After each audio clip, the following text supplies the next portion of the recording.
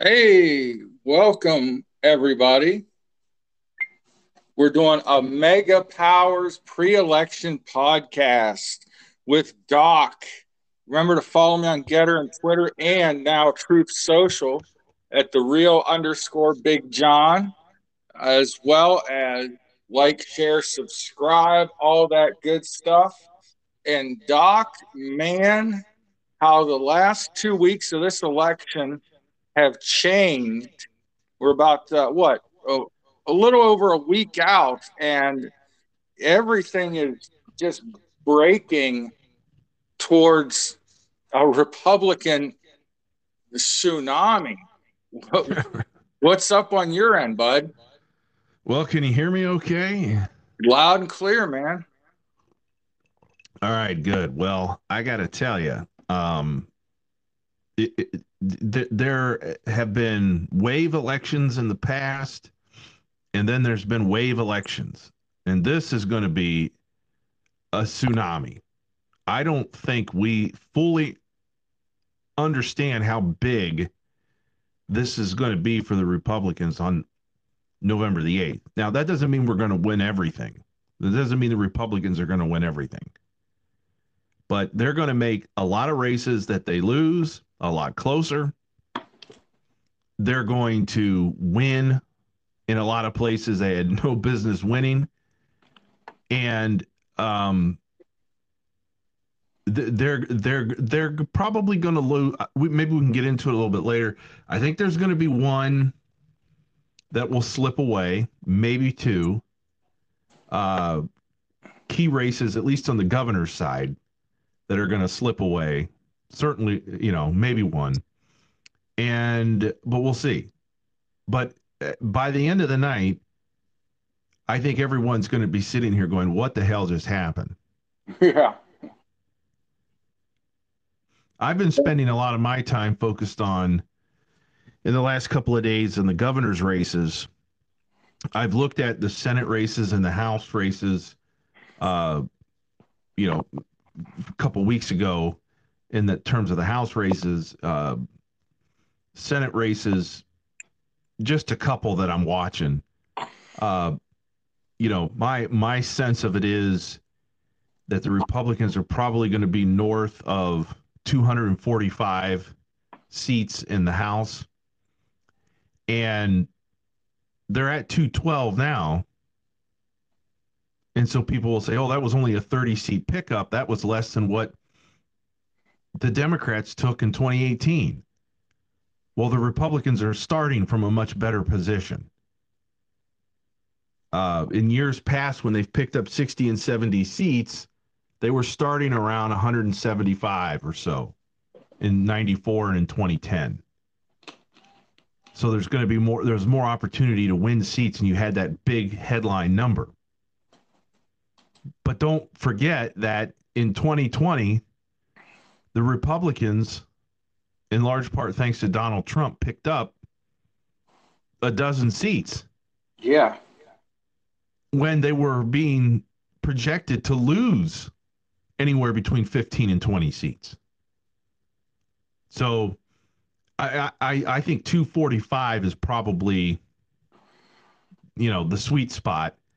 I wouldn't be surprised if it got into the mid 250s at this point. Yeah, last time we talked, I think I thought we were going to get over 250 just on a gut feeling I had. The Real Clear Politics, and I'm starting to get a little iffy on their polling, but their average right now, they're saying there are 225 seats that are leaning Republican or solid Republican. 225, Democrats 137, and then there are 173 for Democrats, sorry. And then there are 37 toss-ups. And it looks like more seats have moved out of the Democrat column and into the toss-up column. If Republicans can pick up 30 of those, that makes them over 250. Well, And then Yeah, and that's very likely. I mean, you look at these 37 toss-up seats, only 4 of them are Republican. Yeah. There's only one seat that's Republican that is into the blue camp. Only one. California 25. I don't even know where that is. I think it looks like it's around Los Angeles or something. That's a Republican seat that they're now saying is likely Democrat. And you got to understand, when somebody says likely Democrat, there's all these categories. I usually go by 4. There's toss up, then I go tilt, lean, likely, and safe. A lot of places will only go, toss up and then lean, likely, and safe. I like tilt. It gives you it kind of gives you a little bit of wiggle room to say that something is, to just say it's a toss up. You think 50-50. Actually, toss up is, pretty much anything 60% or lower. So you could say tilt to kind of give you some room to show that it's moving in a direction. Like, for example, the Oregon governor's race. Believe it or not, there's a pretty damn good chance Republicans are going to win that thing. And there's a lot of reasons for that. But I've got that as tilt. Some people say it's toss up. But when you're able to put it as tilt, you can see it's kind of trending in the Republican direction, which is more an accurate description than just to say toss up. Anyhow, it's not an inside ball game here. But the point of it is, when you say something is likely, you're talking 80% chance. It's Right. not quite safe, but it's pretty damn close to gonna happen. When you start to get into that lean category, you're looking at, a floor of 65%, 70, 75% more like it. And then you've got tilt, which is kind of, not quite 50-50, but no further than, okay? So it gets a directional thing. And safe is, it's either unopposed or it's a foregone conclusion. So there's only one Republican seat, according to Real Clear Politics, that is to the left in the blue.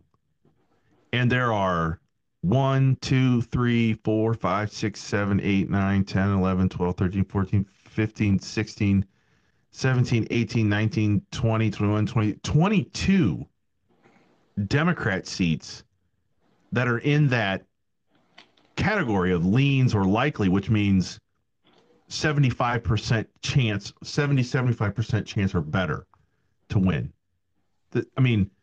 And all but 4 are toss up. Now, I'd like to kind of take a look to see if a lot of these are leans, or I should say tilts, in the toss up camp. But let's say, the Republicans take, 30 of the, like you were saying, take 30 of those. That's 255. I wasn't quite with you a couple weeks ago when we did this, when you were saying 255. I was kind of down at that 243, 245. Now I think that's a floor. That's how you started this off, by saying the last 2 weeks there's been a shift. I would say that the fundamentals have been there for this to happen, but we're now seeing it. And that's a separate conversation of why we're seeing it now and not earlier, when it was there earlier. I think there's some funny business going on in the polling business industry writ large. There are some good polls out there to follow, but some of these are just bogus. But the fact of the matter is, we're seeing it now. And I think 245 is probably, 243, 245 is probably the floor. And think about that. In the last 100 years in the federal House, the Republicans have never broke that 243, 245 ceiling. 100 years. So you can sit here and tell me, oh, you only picked up 30 seats. And I'll tell you, well, we're at the highest level we've been in a century. And this is just two years after the incumbent party in power got 81 million votes supposedly in the presidential election. Right. this, I think you bring up a good point. If Republicans, let's say, get that 245 basement floor, the or ground level floor, maybe, I don't know, whatever. If we only hit that, the media will say, "Oh, well, Donald Trump this," and people saw the light there at the end and didn't vote completely Republican. But you've got multiple women, minorities running in the Republican camp. Black voters are about at 21% leaning Republican this year. That's up more than double from the 10% we were at in like 2016 amongst blacks. This is crazy. I think the voters, the American electorate, it's no longer black, Hispanic, women, Asian, whatever, have to vote for this group, this party, and the white males have to vote Republican, and all these stereotypes of the electorate are out the window, and people have awakened, not woke, awakened and seen what the Democrats are doing, and they're playing to an extremely far left base, but they're definitely not talking about the issues that matter to people. The consultants, the Karl Roves, told Republicans just campaign on "I'm not Joe Biden," and the Republicans that I'm watching in these debates, and I've watched several: Herschel Walker versus Warnock, the New York governor, the Ohio Senate race, of course, Marjorie Taylor Greene's debate. All of these debates, the Democrat candidate runs on "I'm not Donald Trump" or "I'm not a Republican." And the Republicans are speaking on issues. They're not out there going, "Well, hey, I'm not Joe Biden." They're not doing really a referendum on Biden. They're doing a referendum on the entire Democrat platform and saying, "Hey, look, the economy's screwed up because of this, this, and this. Inflation is here because of this, this, and this. And we've got a border crisis and fentanyl crisis. And the Democrats are ignoring all of these things and talking about legalizing more drugs, talking about less security down at the border, talking about raising taxes, raising the price of gasoline is, hey, that's all right. Not to mention, the price of gas came down 30 cents this week. Look at the price of diesel. It's up, way up over $5. And that's what brings your food to the store and everything else. But the Democrats are going, "Well, we're not Republicans. We're not Donald Trump." And Republicans are like, "Look, who cares? These are the issues." And the American people are listening to the issues, and the Republicans are resonating with the American people on the issues. They're on the right side of the issues this time. Just as if, in 2018, and I think there was, a lot of side issues into why 2018 turned out the way that it did. Actually, it could have been and should have been a lot worse for the Republicans. They did lose the House, but that was mostly due to Paul Ryan and some pretty poor leadership and poorly run campaigns. But they should have lost the Senate. But Trump came in and did a blitz to save the Senate for the Republicans in 2018. But the point of it is the issue, moving aside on some other items we could talk about in another podcast about what made 2018 happen the way that it did. Healthcare was a big thing, and the Republicans had promised for 8 years, the better part of a decade, to repeal and replace Obamacare, and they floundered. They raised millions of dollars off of repealing and replacing Obamacare. They ran candidates all over the country in all sorts of races promising to repeal and replace. Paul Ryan said, we have a plan. And of course, the Republicans kept moving the goalposts on this. First it was, well, we don't have the Congress, we can't stop this. Then it was, well, we only have the House. Then it was, well, we don't have the presidency. Then once they had everything, the House, the Senate, and the presidency, in 2017, Trump said, okay, give me a plan and I'll back it. You pass it, I'll sign it. And the Republicans couldn't even clear that hurdle.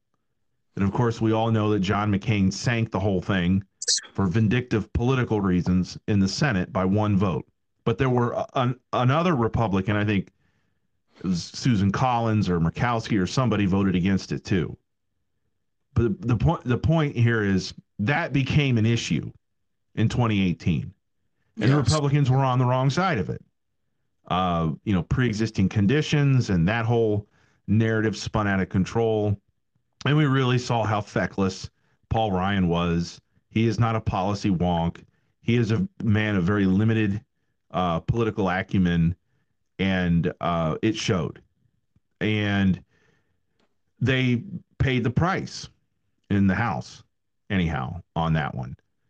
Though there were some, pretty funny seats in California specifically where they have a unique way of voting that came in, days after the election and in mass numbers, and they all went Democrat. But whatever, I think you could make the point that,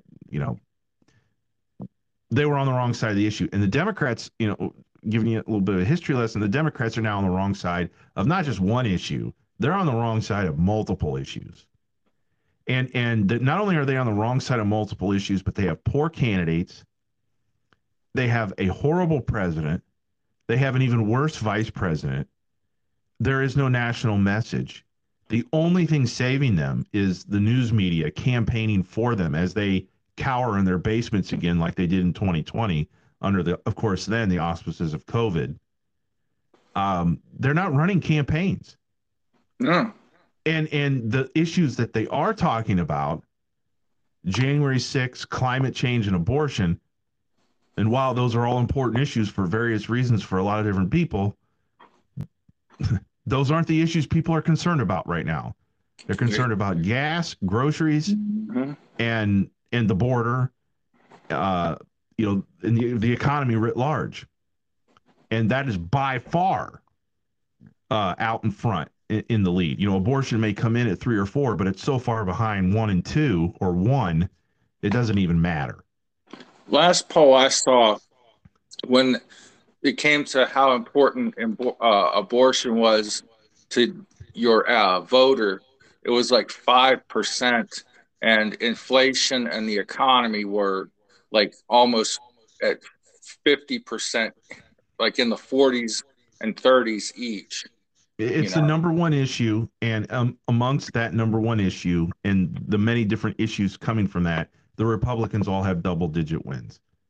Yes. Assuming you leads, double-digit leads, assuming that you believe 2020 was completely above board, Joe Biden enjoyed a significant lead by the voters on a wide range of polls on his ability to combat the coronavirus.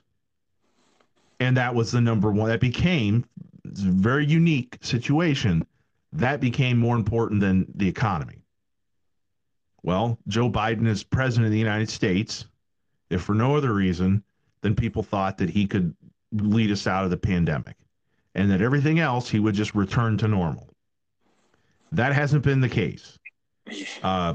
Looking back on it, Trump did a pretty good job managing us through the pandemic, didn't get credit for a lot of things. But Biden came in and immediately everything became political, masks, vaccines, mandates, lockdowns continued. It didn't get any better. It got quieter. Maybe people could cope because you had a president that was, just to be nice about it, disengaged. So he wasn't making noise, and the media calmed down. And that's, one thing that people were looking for, is just for things to calm down.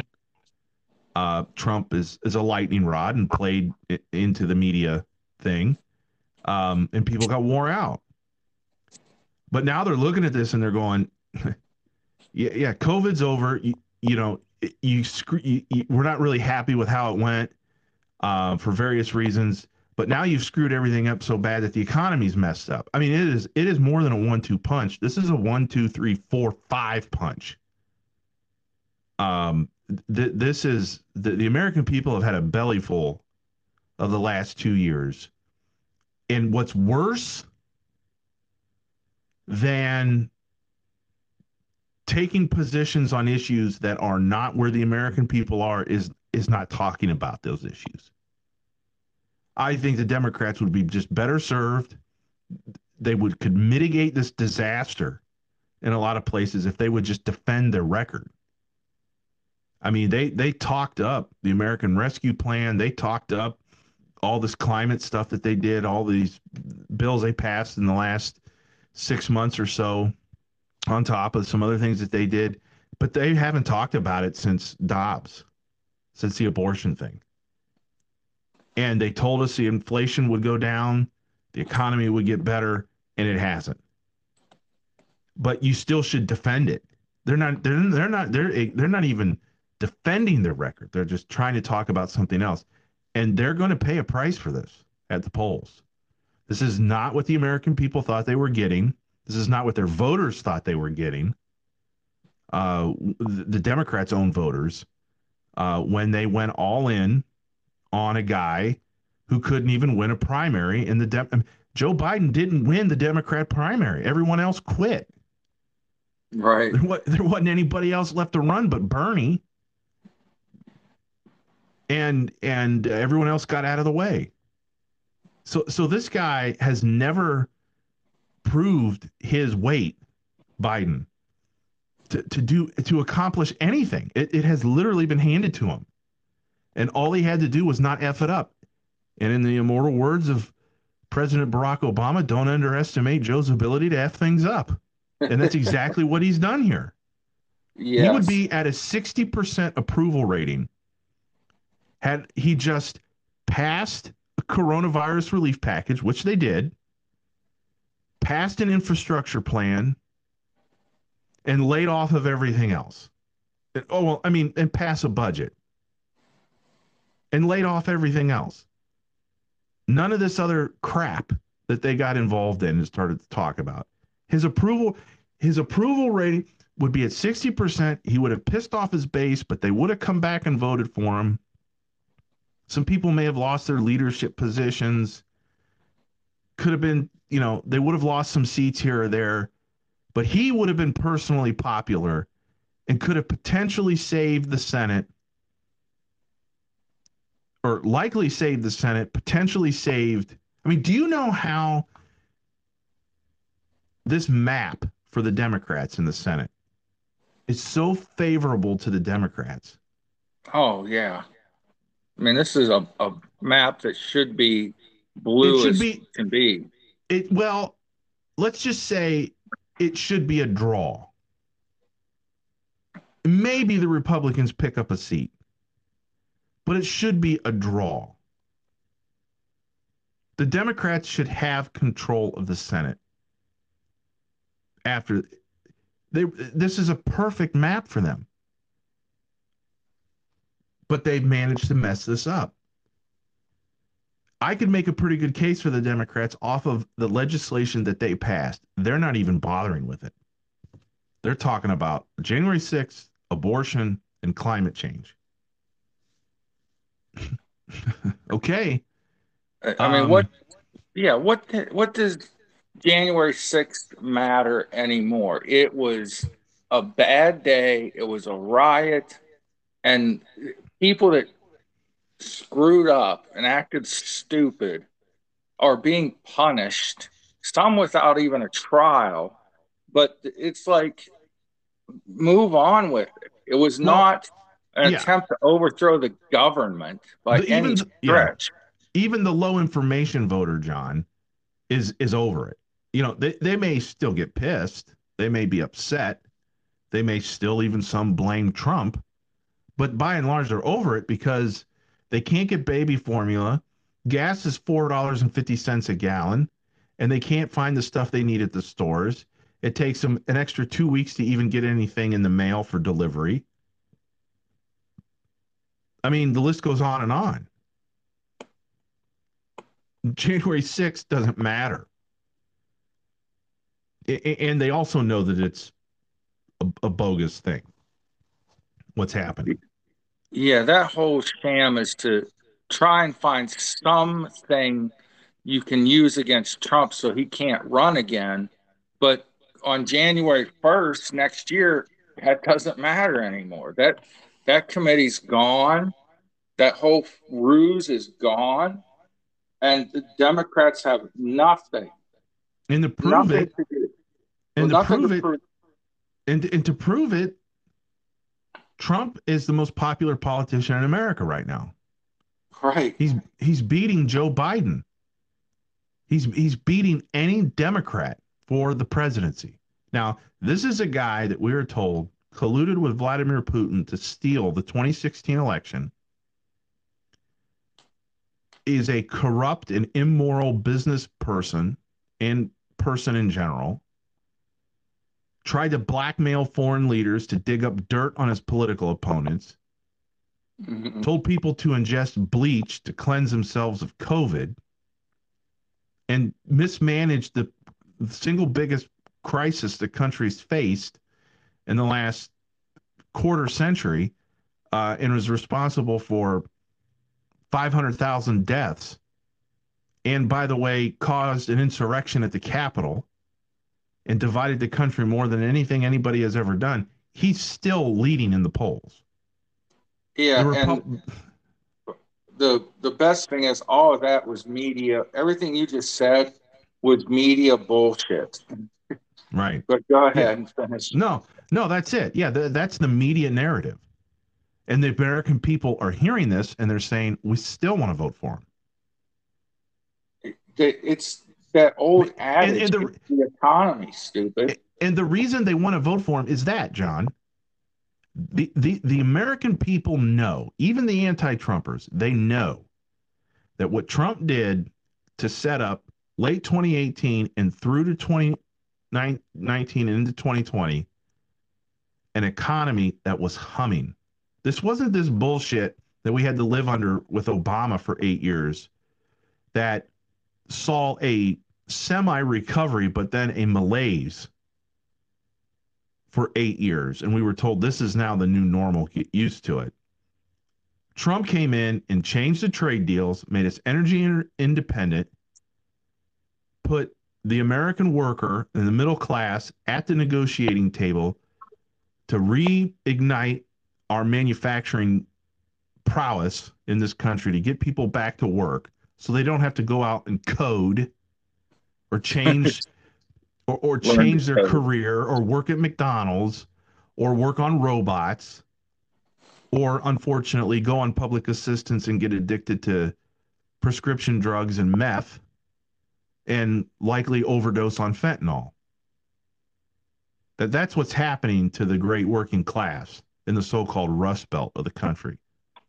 Yeah, and that brings me to people like this idiot Fetterman, who was a moron before he had a stroke. He wants to go after the oil and gas companies that were reviving the Rust Belt, that were reviving his state. Frickin' Pennsylvania was Saudi Arabia before there was a Saudi Arabia. People forget that. It Or if they still is don't a know their Saudi history. Arabia. There's a shit ton of oil and natural gas under Pennsylvania. And the Democrats and liberal trust fund baby brats like Fetterman want to attack the oil companies that are saving America. What the hell? you know? Well, yeah. I mean, they're clueless. They're you know, And that's just a tip of the iceberg of their cluelessness. And this is why they're going to lose uh, historic levels of elections this year. Well, yeah, and the other day, President Biden, when he should have been sitting down with the oil companies or the energy sector, and he decides to have a, a sit down interview with a transvestite that even transvestites don't like. Yeah, that's upset a lot of people. It's upset a lot of women. This individual is, that they played a video. It's hard to believe, and I won't get into the details because it's a family program. But they played a video of this individual talking about it's day 200 of being a woman.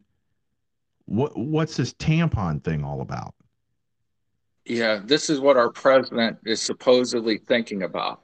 And there's the president of the United States, such as he is, sitting in the East Room of the White House with a video like this playing. And what's the sensitivity of the topic and the inappropriateness of the topic to be discussed in that forum is one thing. The fact that there's a man trying to talk about this, identifying as a woman, and making a mockery out of femininity and what it means to be a female is another level. I mean, what happened there was not just inappropriate conversations, but it was a mockery of the female gender. And there is Yeah, nothing being said from feminist groups or feminist leaders to call this out. This wasn't a trans person talking about their life. This was a trans person mocking menstrual cycles for women, which is very much part of the identity of females. yes. It's disrespecting women, real women, and mocking and satirizing something that real women go through and making it a joke. And people should be rightfully upset. And the president of the United States, such as he is, should be called out for entertaining that kind of filth, not just in the White House, but at all. And yes, in the White House. And this is why the Democrats are going to lose historic levels of elections in 2 weeks. They've gotten in bed with the neocons, and they become a pro-war party. And nobody's talking about this, but I believe there is a growing dissatisfaction amongst the anti-war left, and we saw this in that video that you've posted of AOC getting confronted at her town halls of people saying you're supporting a war in Ukraine that could lead to a nuclear conflict. Representative Ayanna Pressley, another member of the squad from Massachusetts, was at a college campus, and she got sideswiped by some of these, nutball liberals, but nonetheless, and she took a bellyful over, Israeli policy. Mm-hmm. This party, this Democrat Party, has sold themselves out and their voters. Yeah, they're not your grandpa's Democrat Party anymore, and a lot of these generational Democrats that are going, well, the Union Democrat and my granddad was a Democrat and blah blah down the bloodline. They're like, where are you? What happened to you guys? You're not fighting for Americans anymore. You're fighting for, if anything, a subsection of the culture that is less than 1% of America, probably. and you're dictating your policy based on a very small section of the Democratic Party, whether it's the environmentalists, whether it's the trans, the gay rights, all these groups. Republicans are just like, hey, you do you, but don't let little kids have these gender reassignment surgeries at 12 years and less. That's what we're fighting for. And the Democrats are saying, oh, Republicans want to put you in jail for getting an abortion. Oh, they want to put you in jail for having a sex change operation. All these things that aren't true. We're just trying to protect kids from pre-infancy, from the womb up till they're 18 or 20 and can make their own decisions. You Yeah, know, and I would like to protect kids like the 10-year-old girl from Ohio who was raped and had to go to Indiana for an abortion because an illegal alien raped her. yeah. The when we're talking about the border and the transgender kids and things, these are two things that Europe was ahead of the curve on. They had open border policies that they now see are blowing up in their faces because a small group of people they let into their countries, like France, uh, there's like 7% are from these Middle Eastern countries, and they're accounting for 60% of the sexual assaults in France. And now the French government's finally starting to do something about it. In Britain, they were letting kids pick their pronouns, letting kids go on hormone blockers, and the National Institute of Health in Britain said most of these kids grow out of it and then regret what they did, and they've done damage to their bodies that's irreversible just through the puberty blockers and the hormones. We're not even talking about the sex change operations. We're just talking about the drugs. But you know who one of the biggest backers of the give kids hormone therapy and operations? The biggest backers of that are pharma and doctors that make money off of this shit. That should tell you something right there. It should be child abuse to let your kid go on hormone blockers because they feel they're a boy in a girl's body or vice versa. The Democrats are just off the rails on this, and they're making policy and statements on this. And the American parents and people are like, what the hell are you telling our kids? You know? No, You know, it's a disaster. They're messing with kids, and I'm telling you, the moms are going to be the ones that take the lead on this. and thank God for women standing up for women and children. That's, a blessing that came out of that pandemic, with the kids going home and their parents seeing the wokeness that was being taught in some schools. That's what they credit the flip in Virginia for. Virginia was starting to go Democrat because of those northern suburbs, and the suburban moms were like, "Who? You ain't teaching my kid this shit."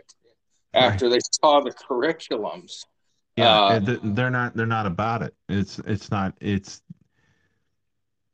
that and the deal is it isn't that people are trying to criminalize people for no, how they want to live their lives. This is not for school. The deal is in school, you don't indoctrinate my kid, right? You teach them reading, writing, and arithmetic, and mhm. other basic skills. And the other part of the deal is I'm going to send my kid into this public school who's not going to be intolerant and bully people and be a disruption to the other students and a threat to the teachers. That's my responsibility. That's the two-way street. And that is being disrupted by critical race theory that is being taught in schools, maybe not under that name, but certainly under that veil, pitting people against each other to hate other people and to hate yourself, really. And also, if that doesn't work for you, then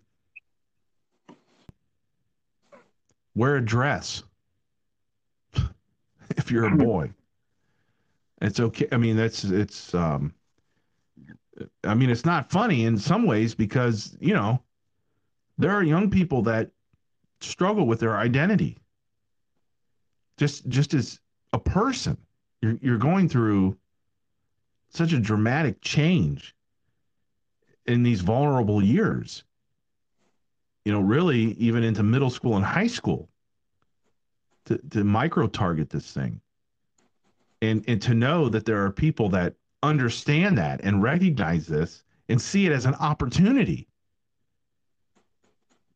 to promote a political agenda at the expense of a human being's mental and physical health. I mean, it's criminal. Yes, it is almost criminal. Like you were saying, these are confusing years for kids, and to have politicians get through to teachers through the unions and say, okay, we've got to teach this kid that, hey, you call yourself by your pronouns, and your teacher has to recognize those pronouns. And there was a science teacher not far across the Pennsylvania border from me who was suspended from a school district that's a suburb of Pittsburgh because he refused to call a kid by their pronouns. He said, no, that's not how your DNA, your biology is set up. And I'm a science teacher. I cannot teach this and call you a he if you're born a female, and I can't call you she if you're born a male. It's just not how science works. And he got in trouble, and by the hundreds, moms and parents came out and were very vocal at a school board meeting, and they got the school to suspend the policy of addressing kids by their preferred pronouns, and they got the teacher unsuspended. So the school boards have to listen to the parents, and parents are saying, hey, teach my kid to read, teach my kid better reading skills, better math skills, where kids are falling behind. And it's not because of the pandemic, it's because of the way some schools are teaching kids. They're even working woke curriculum or critical race theory into mathematics and things like that. What does math have to do with race or gender? Nothing.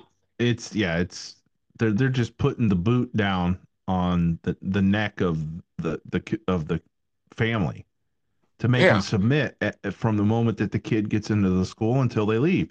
And I have heard stories from individuals who go to school, and they, specifically young boys, who do not want to participate in some of these woke activities, and they are getting targeted and singled out and bullied, not by the students, which would be bad enough, but by the teachers. And it's to the point where they come home and they're crying and they say, Mommy, Daddy, just make the rainbow t-shirt. I'll wear it. I want it to stop. Mm. No, that's happening. That's happening. I'm not making this up. Oh no, it's out there, and it's wrong. It's wrong on both. It's wrong on both sides. Frankly, it's my view that, again, this is the deal. You don't indoctrinate my kid with some of this experimental learning, and I'm not going to send an asshole in to be a disruptor. Right. I will take care of my business with my kid at home and teach them how to engage in school and in public places and to They're treat taking people. What was your first lesson you learned growing up? I mean, obviously, manners and things like that, but think about, I want everyone out there, think about what your first lesson was. If you grew up in, I mean, a lot of people grew up in challenging areas, right? So what you were either taught about it by a parent or a guardian, or you figured it out. But what's your first real lesson in life? treat others as you would want to be treated. The golden rule. And that's respect. You give respect, you get respect. You treat people right. Everybody puts their pants on the same way, one leg at a time. I tell my kids that every single morning. How do you put your pants on? One leg at a time. When I was, my father had nothing more than a 10th grade education. And there were times where I would talk politics or whatever and kind of put somebody down, and he was quick to snap at me. That's not how you talk about other people. Where's that? So if somebody wants to be gay or wants to be, trans or whatever this is, okay, that's your call. And that shouldn't be criminalized, and you shouldn't be discriminated against. But where the line gets drawn is where you start, getting aggressive in my face about things where you shouldn't be. Everyone know their space and know their zone. And I think we would be and understand more about what we have in common as Americans than what we may have in differences. And I think we'd be a lot better off for it. Yeah, absolutely. And I don't think that that's unreasonable. No, it's almost like they're telling the kids to parent the parents, and the parents are letting the kids parent the the parents. Like the kids are setting the rules, and they're being told that your parents have to follow your rules. And some of these extreme left woke parents are letting their kids do it. Well, they are, but here's two things. One, there is a movement to remove the role of the parent out of the home. That Yeah. the actual instructor is the state. It's the state, whatever that is, the school, the teacher, the administrator, the counselor. That's the real guardian of children. It's not the parent anymore. The parent is just the birthing unit. But the other part of it is, what was the second part of what you were saying? The kids are telling the parents how to raise them. Right. And the parents are going along with it. Well, let me tell you, when Junior and Sissy come home from Thanksgiving break at their expensive boarding school or their expensive college or wherever this is, and they sit and the family sits down for Thanksgiving dinner, and there erupts a civil war because somebody misgendered somebody. And you're seeing this panic now among parents in New York, in the Upper West Side, in the Upper East Side, who are spending $30,000 and $40,000 a year to send their trust fund kids to school, and they're getting a brain full of mush. Junior and Sissy come home and start berating mom and dad because they've misgendered somebody in casual conversation. And the parents are like, wait a minute, I didn't sign up for this. What the hell's going on? Well, frankly, it's been going on. Right. And it's been going on for a long time in schools where parents don't have the financial means to get their kid into some place where they would want them. And they got to sit there and they got to deal with it. And these are usually the parents whose kids end up going to fight in overseas wars. And yeah, some rich people have made the sacrifice, but it's mostly on the backs of the deplorables, average Americans whose kids and whose families is what make this country work. And they've been getting a belly full of this nonsense from elected officials that these people have been voting for and financing and campaign contributions. So no, I don't have a lot of sympathy for you. If you now all of a sudden you're a part of the 1% and you're waking up and you're seeing Sissy and Junior, you know, giving you the business, ripping your head off because you don't know what binary is or pansexual or some other kind of thing. Yeah. Yeah. They, them, their, they, and them. You don't get it. Well, you're a racist. So guess what? I don't feel sorry for you. But, you know, I'm glad you're waking up. Yeah, you're going, where the hell did you learn this? Oh, my teacher taught me in school.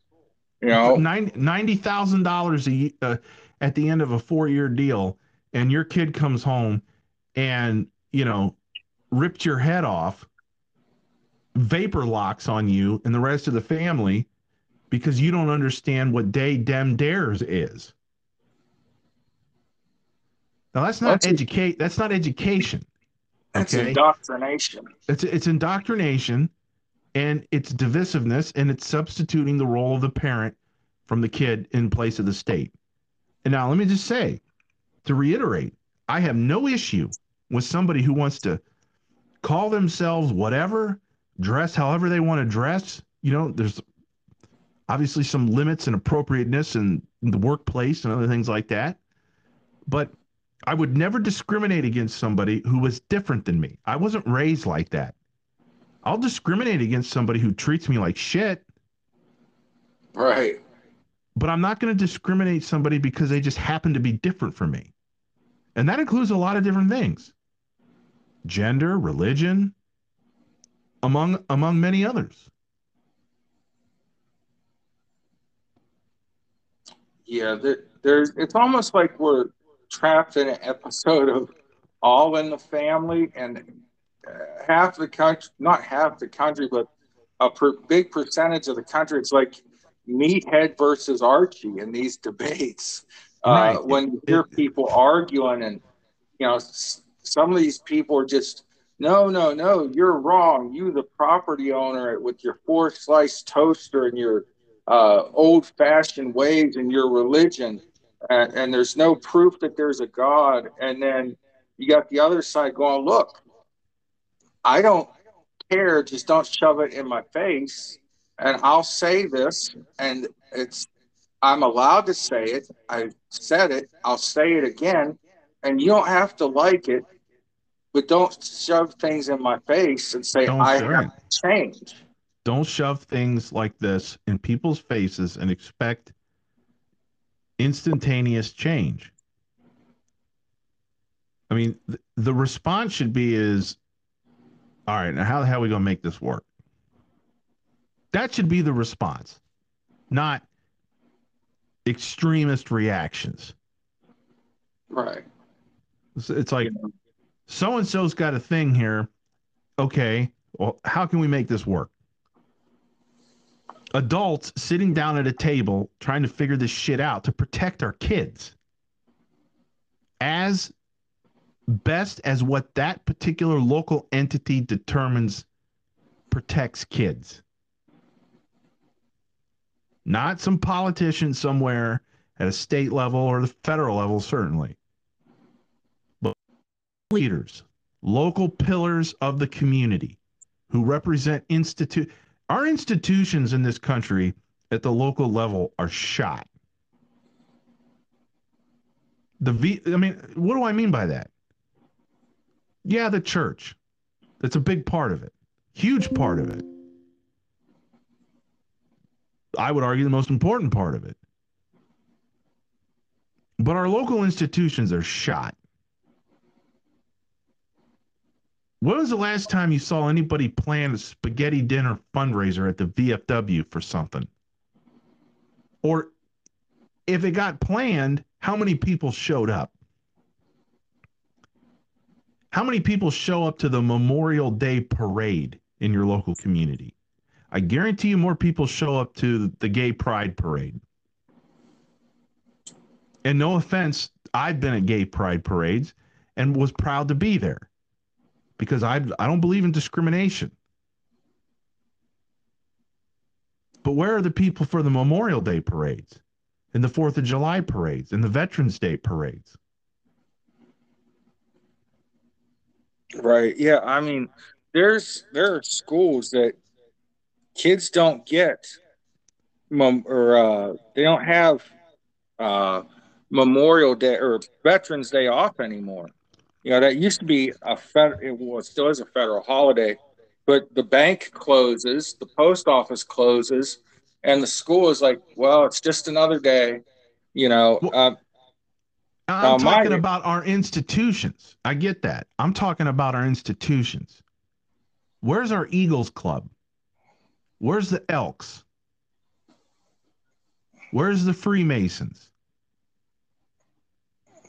Where's this club or that club? The PTA. These institutions that get people out of the house and engaged and caring. Yeah, in the suburbs, in the rich suburbs, they're there. You've got committees and you've got this and officers and everything, and things are good. But in the vast swath of America, in the overlooked flyover country that is home to populations that make this country work day in and day out,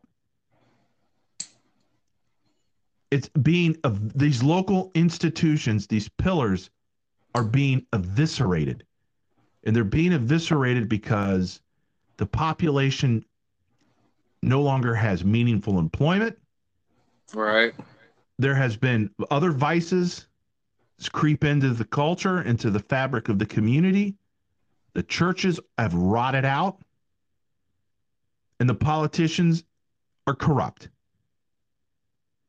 And you want to know what I'm talking about? You read Alienated America by Carney. Is it Timothy Carney? Tom Carney? I think it's Timothy Carney. You read this book, and it explains a lot of why we are in the position that we're in. And it is no pro-Trump book, but it gives you an understanding of why somebody like Donald Trump can come along and resonate with people. And it isn't because Trump is evil or the people are stupid. It is a result of a small segment of this society who cashed in and got comfortable and forgot about their fellow brother and sisters in their own neighborhoods. And I think that's something we need to pay attention to. Yeah, I mean, we've talked about it before. People don't neighbor anymore. A lot. I mean, I still know all my neighbors, but I'm from a different part of the country. I'm a little more rural, so we kind of rely on each other a little more. But in a lot of the places, your suburbs, even in your flyover places, they don't talk to their neighbors. There's, you know, Jim Quinn used to say when he was on the radio, there are too many things being thrown on the government that should be settled over a kitchen table or a backyard fence. Amen. That's what we've lost. You know, like you're talking, people used to go down to the VFW or the Elks and talk out their problems. Well, what's wrong in town? What's with these kids? What's this, that person doing? How do we fix the community? And that's lost now. Yeah, we've lost the little institutions that made the country great. And Trump, yeah, he came in and he talked about those real issues, the drugs and the crime coming across the border. Yeah, there are good people coming across the border. That's the first thing he said. But what everyone focused on was there are also rapists and murderers. Now, a bigger part of the country in 2016 and maybe 2020 saw that, hey, we got to do something about the rapists and the murders and the drugs. And the other part said, listen to CNN and went, well, Donald Trump thinks all Mexicans are rapists and murderers. Never Who's doing said that. who's doing the raping, Don? That famous quote when Yeah, when in 2015 when Trump made that speech and he said we've got a problem at the border and it's affecting our communities not just at the border but inside of the whole country with drugs and crime and everything. And of course the idiotic liberal media pounces on that, and the shallow, fragile establishment Republicans ran away, scared of their own shadow. They didn't want to step in um, and defend Trump. But the media came in playing their liberal game, and they said, "Well, what do you think? All these immigrants are rapists and murderers?" And Trump said, "No." I mean, anybody with a brain knows some of the hardest working people we have in this country are immigrants, right. and especially legal immigrants, and even a good chunk of the illegal ones that get brought up here and who are just trying to better themselves or fleeing somewhere seeking asylum.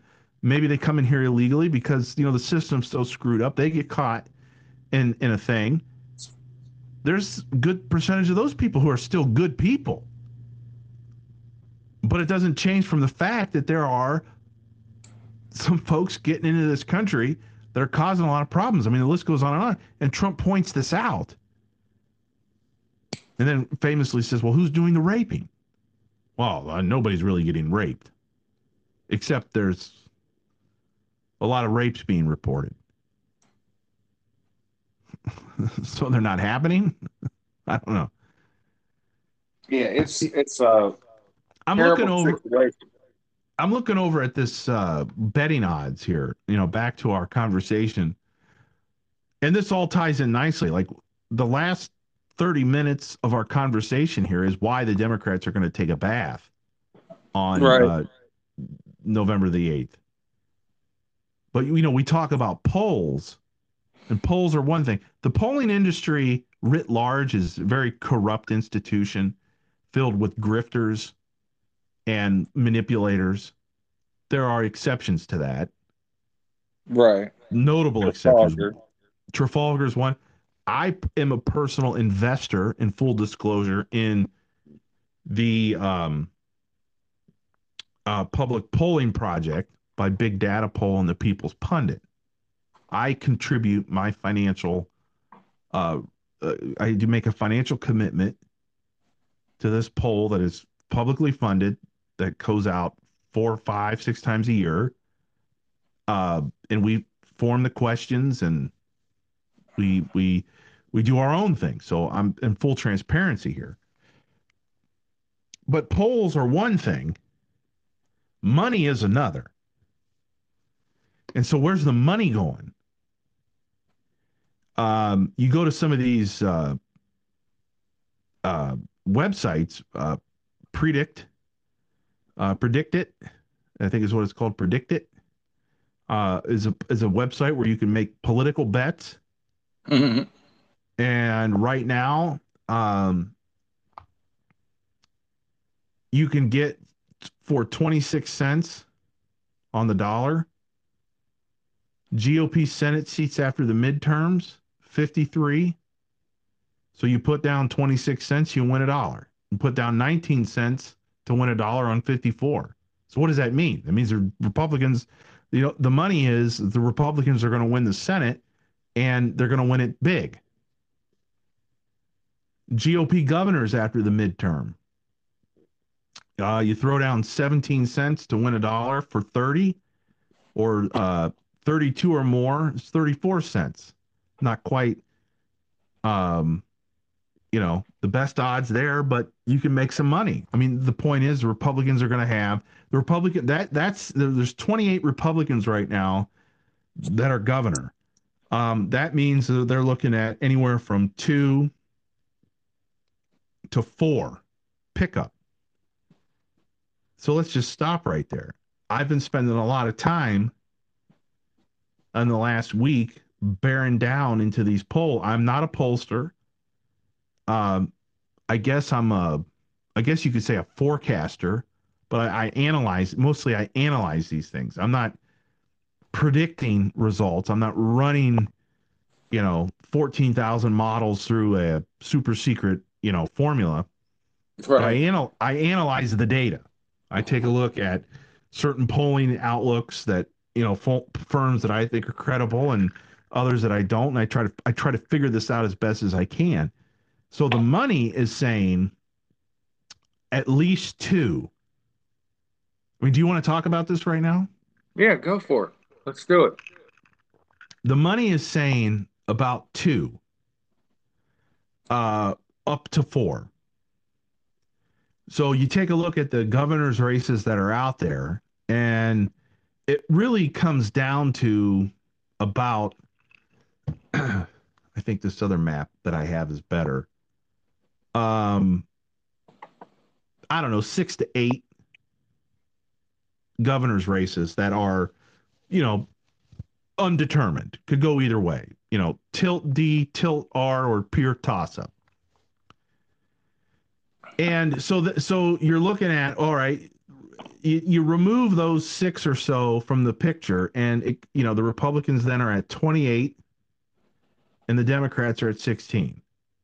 And in this calculation, I give the Republicans a pickup of Wisconsin and Nevada.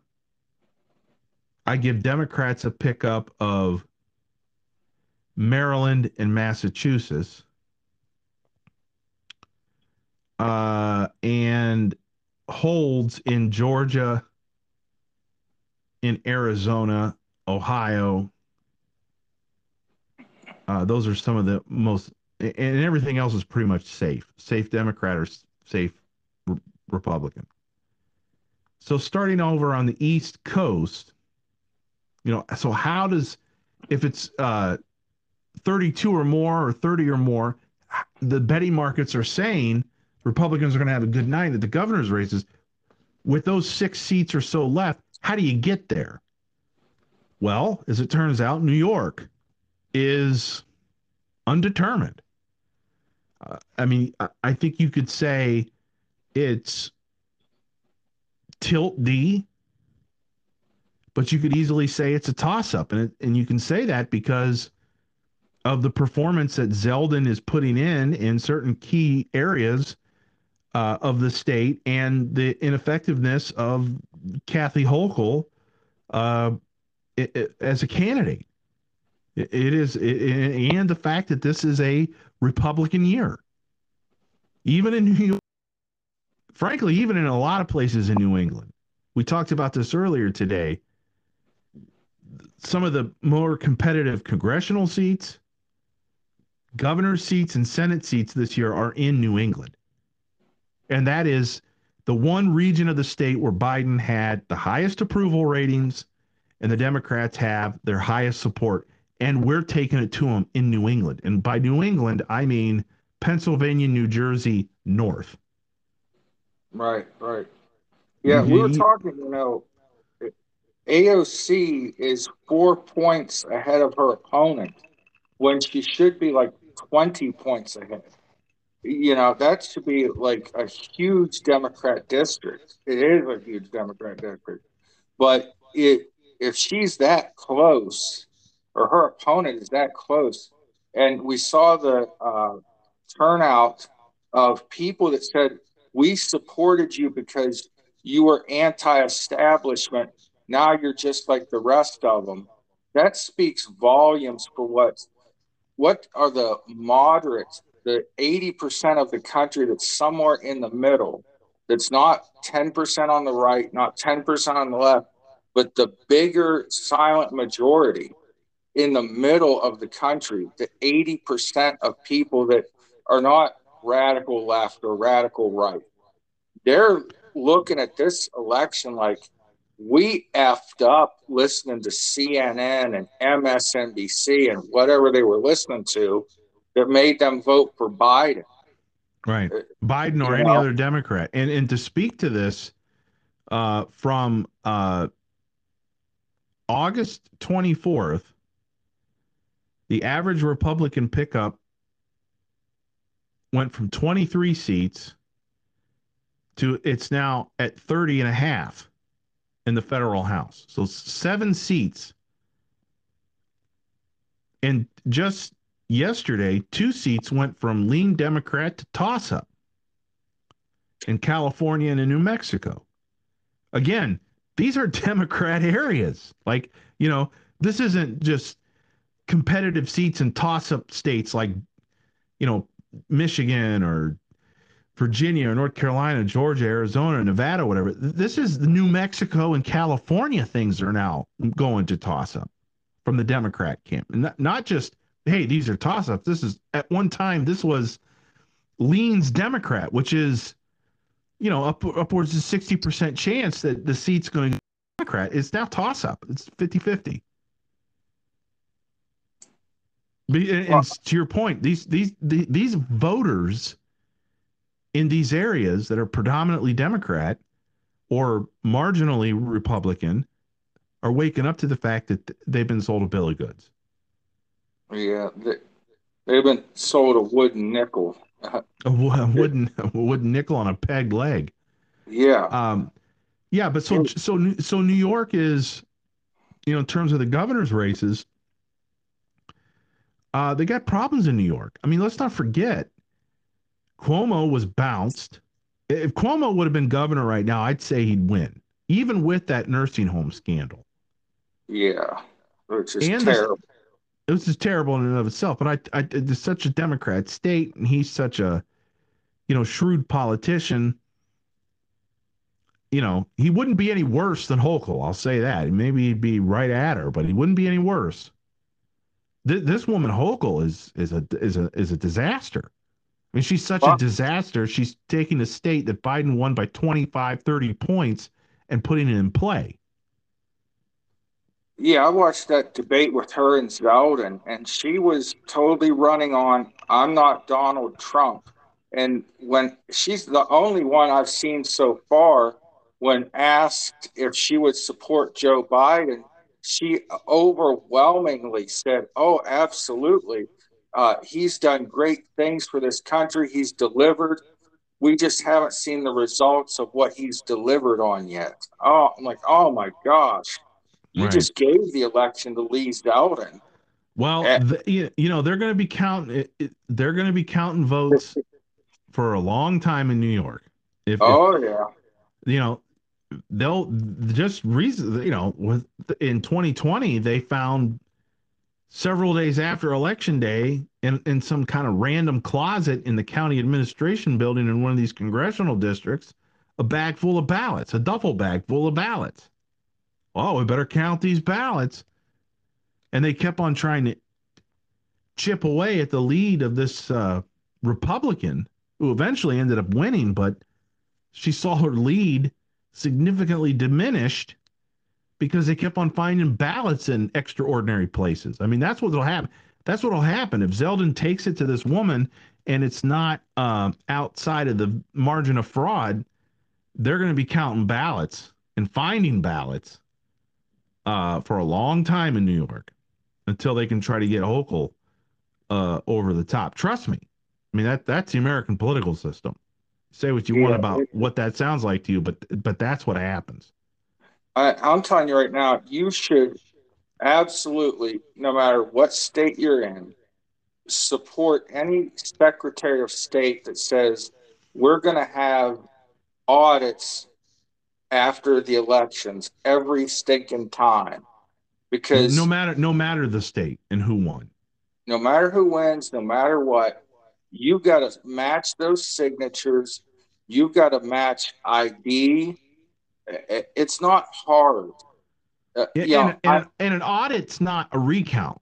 I mean, no, anybody can count the ballots cast versus the number reported and say, oh well, there's no difference here. Or, here's the vote on the recount and here's the vote on the original. No, what we're talking about is a canvas, a recanvas, where you actually go in and take a look at the ballot that came in. Did it have a proper signature? Did it have a proper date? Was the ballot filled? If it's an absentee ballot, and check addresses. This person said they lived here, and so let's go check this address out, and it turns out to be a park bench. Well, yeah, shit, they're saying it's, 10 registered voters live in this park bench. Well, where's the bedrooms at?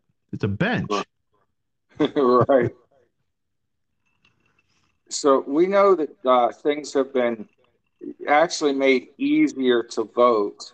Uh, they say the Democrats are saying, well, you're in line for 8 hours and no one's allowed to bring you a bottle of water. No, you can hand somebody a bottle of Dasani or Aquafina or Genera water, but you can't hand them a bottle that says, Doc for Congress on it, and some of the boards of elections during this early voting, I shit ye not, they will have a block party at the board of elections in a county north of me, and they'll have barbecue, music, and they'll be busting their voters in from the Democrats. And Yeah, that's it's not what we're supposed to taking work like. away. Yeah, it's not You know, supposed to work like that. You're not supposed to entice and support, you know, but it's bribe is what it is. That's what they're trying to prevent is bribing a voter. You know, and Here- I still drive by a place uh, in a different county than mine, but there's a secondary board of elections in one neighborhood, a walk-in voting location. We don't need these drop boxes. You can drop your ballot off at the board of elections. You can mail the damn thing. I'd be okay with the government picking up the postage for the mail-in ballots. That's not that difficult. And I think it should be absentee voting, not mail-in voting. At least check a reason. I'm going to be out of town working. I'm sick. If somebody's hospitalized or in a nursing home, they should absolutely still get the right to vote. so you But got to have a reason. You got a to have a reason. reason. That's the That's way it all it used to always be. was. Yeah, you can't just go to the board of elections and say I want a absentee ballot and they gave you one, or they mailed you the ballot or an application for the ballot unsolicited.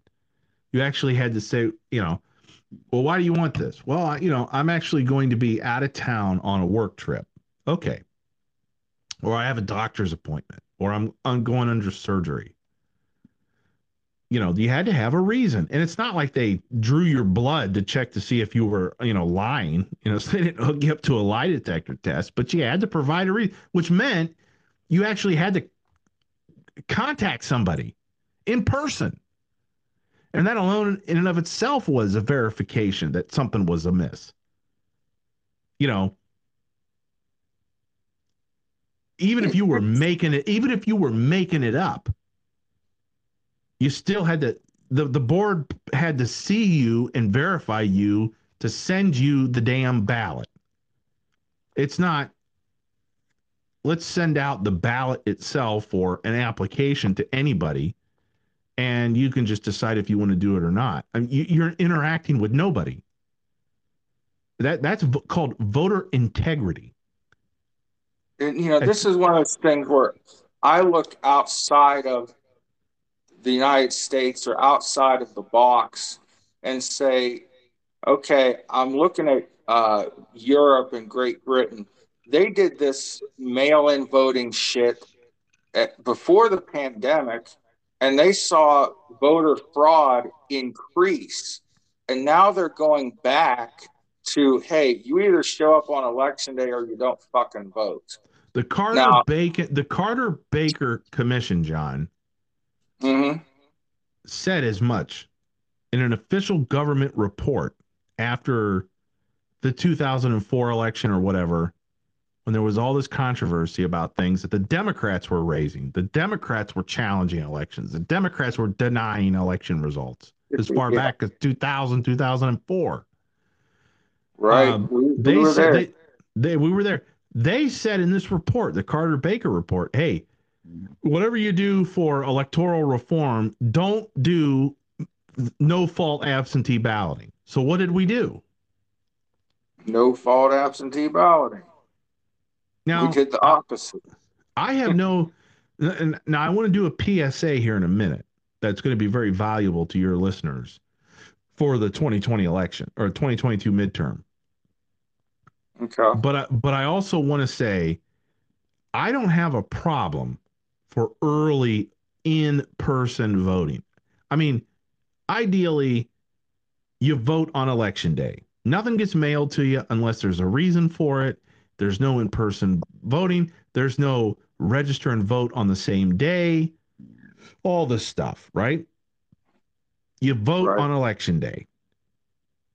But if you're going to try to accommodate people and their schedules a little bit more, at least what you could do is say, all right, a week or 10 days out, you can come down to the Board of Elections, walk into the building like this. So just so you know, I already voted in Ohio. I already voted because I'm not going to be in town on election day. And I Right. did not want to vote absentee by mail. So, and I happen to live, I have a mode of transportation and I live close to the Board of Elections, 2 or 3 miles away. I go down and I vote in person. Now, I don't have a problem with that. I mean, I don't think you should be allowed to vote 30 days because anything could happen. I mean, is it any accident that after 500,000 mail-in ballots were delivered in this Commonwealth of Pennsylvania, and an additional, by the way, 250,000 improperly, that was just admitted, so they're up to it again. Um, Whoops. whoops. Is it any accident that Uncle Fester, the cyborg, John Fetterman, decided to debate the one time 3 weeks after 500,000 ballots had been mailed out? Right. And most of them likely returned. Now, Yeah, that somebody brought that up for a while ago. Why is he waiting till after early voting starts? Well, we saw well, we why. saw Watch why. that debate. Yeah. Hello, I'm John Fetterman. Good night. you know, the guys. There was supposed to be a debate in late September, early October, mid October, and now, and they Yeah. canceled all of them until this last one. Okay.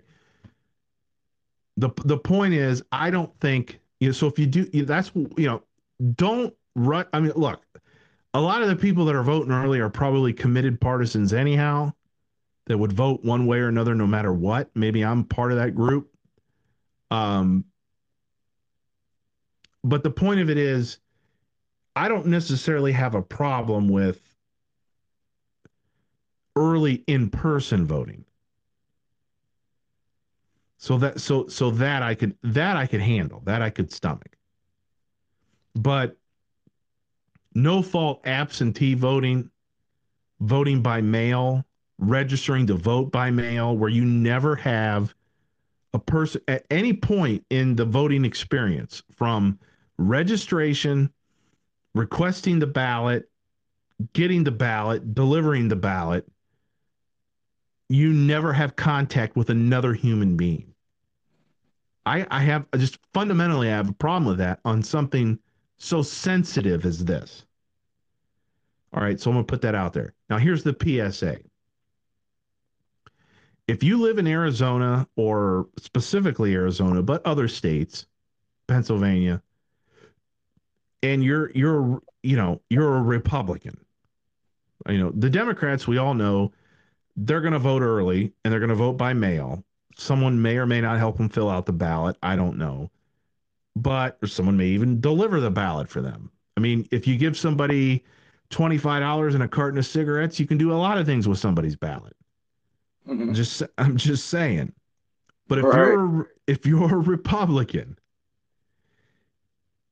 do not wait until election day to drop your absentee ballot off at the Board of Elections.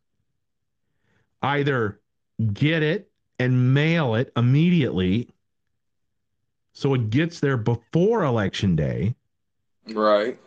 vote in person early, or vote on election day.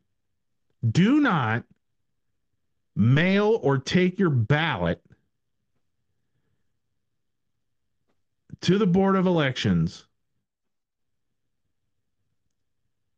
and expect it to get there on election day, or I think in some states, if it's postmarked and it comes in a couple of days after, they'll still count it.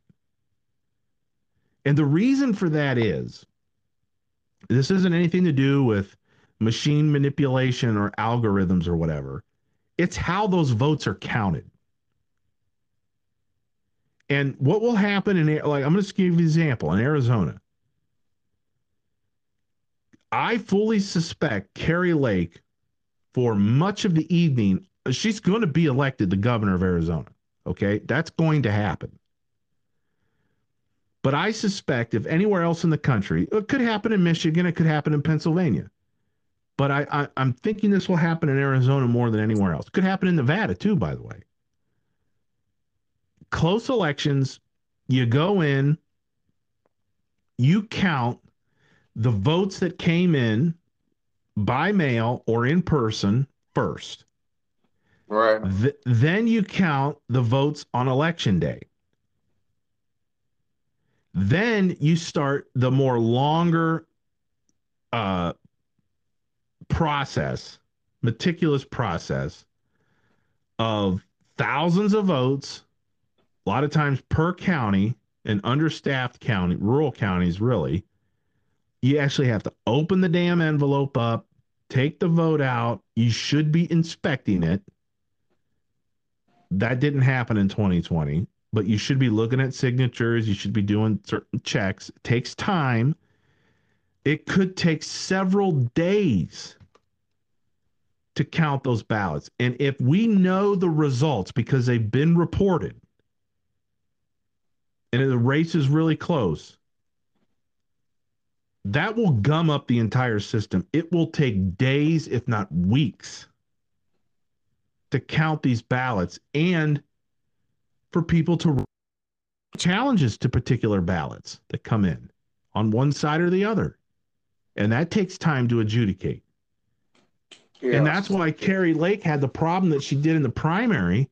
It took her 3, 4, 5, 6 days before she could declare victory. She knew she had the votes, but it took them time to count the votes.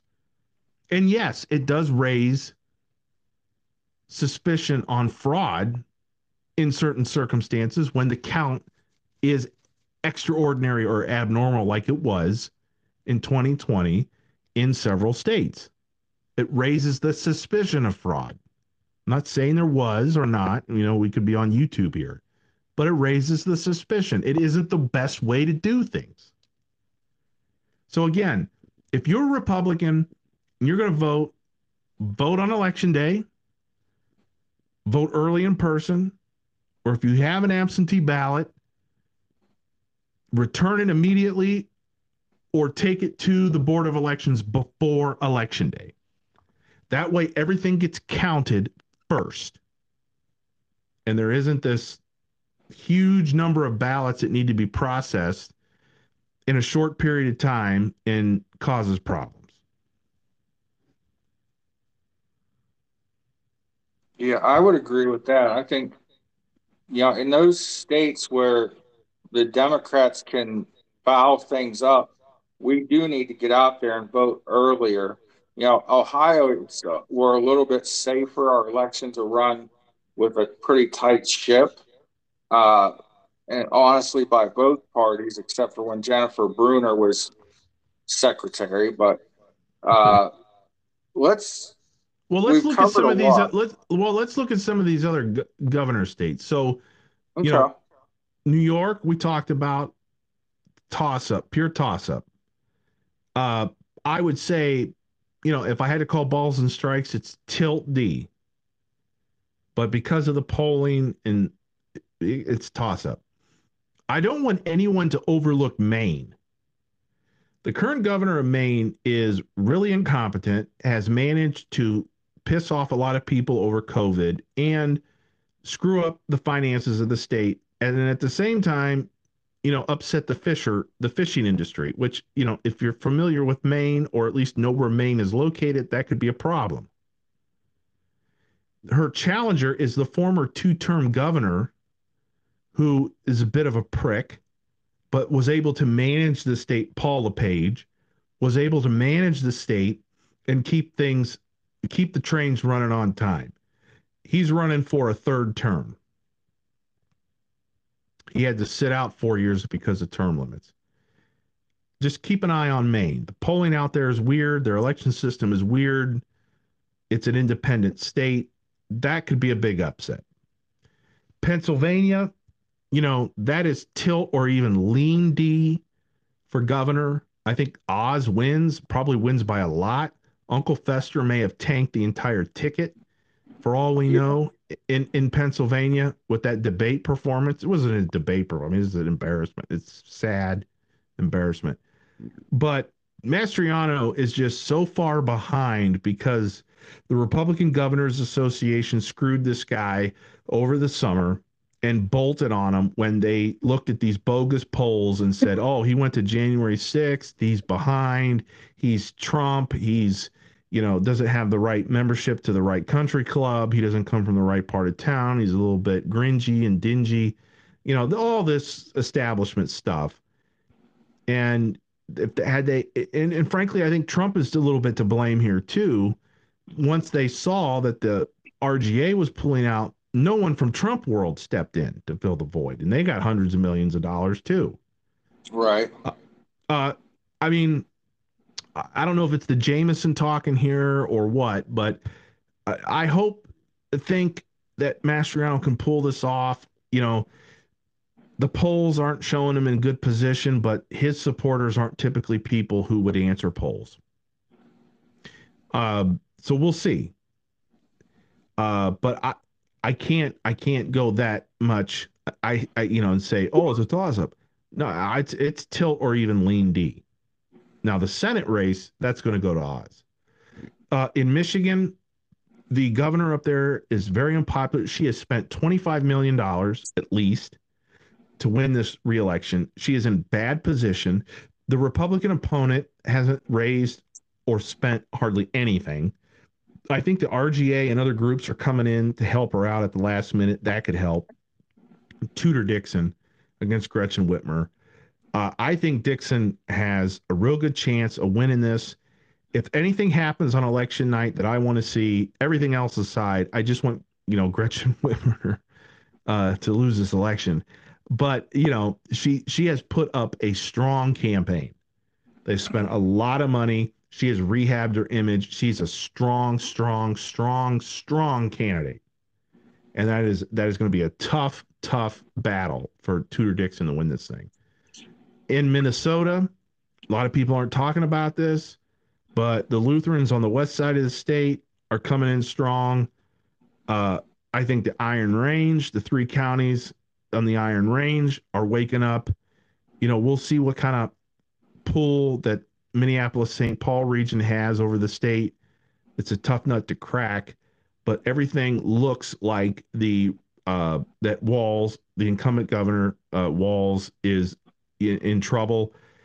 Keith Ellison, the radical liberal attorney general, is dragging the ticket down. He's likely going to lose, irregardless of anything else. There's competitive state legislative races going on in Minnesota. The Republicans have the Senate. The Democrats have the House. It's a real divided and purple state, up and down. I think the opportunity is ripe for the Republicans to pull off a big upset in Minnesota. Kansas is a Democrat governor.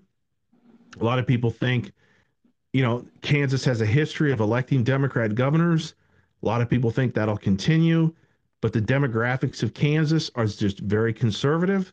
This is a Republican year. I think that Democrat incumbent governor is in trouble. She barely won election 4 years ago. New Mexico is another one. I would say that this is more tilt to lean D just because of the demographics of the state and the historical voting patterns and the way that the incumbent governor is polling is stronger. There's not a lot of trend moving against the incumbent governor, the Democrat, but it's still one that I would keep an eye out for on election night. And then, of course, is Oregon. And the situation in Oregon is you have a very unpopular incumbent Democrat governor. You have a divided electorate. It's a very Democrat state, but it's divided. And you have a good quality Republican candidate, someone who has ran and won before elective office, served as, I think, the House Republican leader in the state House. This is a candidate that is very, very sellable as a Republican in a Democrat state. So if I had to put money on it, I'd say that's tilt R definitely, and maybe even lean R at this point. Nevada and Arizona are going to go Republican. Wisconsin will go Republican. Georgia, Republican. Florida is going to be a rout for Republicans up and down, but watch that governor's race. It's not even going to be close. No. And then unfortunately, the Republicans are going to lose the governor's races in Maryland and in Massachusetts. They nominated, Trump style candidates in areas that are less Trumpian for the electoral market. It's also Democrat states, and they're also they don't have a lot of money. And the Democrats finally found quality candidates to put up for that office for governor. And so it looks like, they're going to lose those two. And there's the roundup. I mean, you're going to have a lot of red in this country, and it's going to show we're more center right than we are the loud loony left. Right. By far. And so we're at 28. The betting markets say 30 to 32 governors. So where are the pickups? If you listen to what I just said, the pickups are Kansas. So that takes us to 29. Oregon. Mm-hmm. That takes us to 30. So then you look at favorable conditions in Minnesota, Michigan, and New York, and Maine as an outside. Like I said, New Mexico I have as a toss-up, but I feel it looks like that's going to go Democrat. So Kansas and Oregon gets you to 30. Now the betting markets, the big money is at 32 or more. So how do you pick up two more? Minnesota and Michigan. I'm telling you, people who bet money, you say all you want about polling, but people who put the green on the table, those are people to pay attention to. Right. So, you want to say 32, 31. I personally think the number is 31. I think we pick up Kansas, we pick up Oregon, and we get one of Michigan in New York, and I think it's Michigan. And Minnesota's treading the right way. I just don't have any confidence in New York because it's run by Democrats, and they'll find the votes. They'll find them. So, right. I see 31 as kind of the magic number here. But I wouldn't be surprised if it is 32, but I don't see how you get above 32. Well, I would love to see Zeldin win and, in New and, York. and that is ignoring Maine, which could go Republican. If Maine goes Republican, if this really flushes out the way that it could, 28, 29, 30, 31, 32, 3, it could be 34. It's possible in a year like maybe this. even it is, and maybe even 35 if Pennsylvania comes around. It is very possible. More than likely, though, I'm seeing 30, 31. Keep it in mind on the betting and the polls. So sorry to jump on you the second time there, but I just want to get that out there. No, that's no problem. Keep talking. I have to take a break. All right. Well, so that's the governor's race. Georgia, obviously, I believe has gone safe Republican. Arizona is going to go Republican. Nevada, Wisconsin. In any other year, to show you just how big this year is for Republicans, Maine, New York, Michigan, Wisconsin, Minnesota, Oregon, New Mexico would all be off the table for Republicans. And the Democrats would be looking to compete in Georgia and in Arizona and in Nevada and in Wisconsin, even though that would be a long shot. And they would have enough money to make life difficult against people in other states like Ohio and Iowa. And so this is just that kind of year. We're talking about 3 big states in New England that could go Republican. One could definitely go. New York this is one of the biggest states in the union. Could definitely go Republican. Right. I think you're onto something there. And I was looking at these polls. You had, not that long ago, Fetterman up like 13 over Oz. Now Oz is ahead. JD Vance, who was trailing in money and in polls, though it was close, is now ahead. Herschel Walker, who's had everything, including the kitchen sink, thrown at him as far as allegations go, is now ahead. So a lot of those people that voted early, you might see a mirage at first, but when the election day votes and the people that vote after they've seen these debates are going to start really bringing it home for the Republicans. Let me give you some breaking news. Okay. Some of the people that I follow here.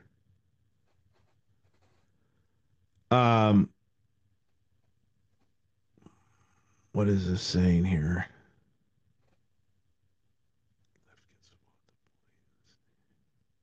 All right, that's not a polling issue. Okay, here's some breaking news. Herschel Walker now has a 65% chance to defeat Raphael Warnock, buoyed by fundamentals and soon to be released new polling in which we found a strong Republican environment up and down the ballot in the Peach State. Republicans came home to Walker in a big way. This is Rich Barris, the People's Pundit. This is the administrator of the Public Polling Project, Big Data Polling, that I am a financial and content investor in. So full disclosure, he's basically saying Herschel Walker is going to win this Georgia. Now, whether or not he wins it in November or in a runoff, he's going to win it. So when you look at the Senate seats now, if you go in that environment with 6 toss-ups and the Republicans at 48 and the Democrats at 46, you now have the Republicans at 49.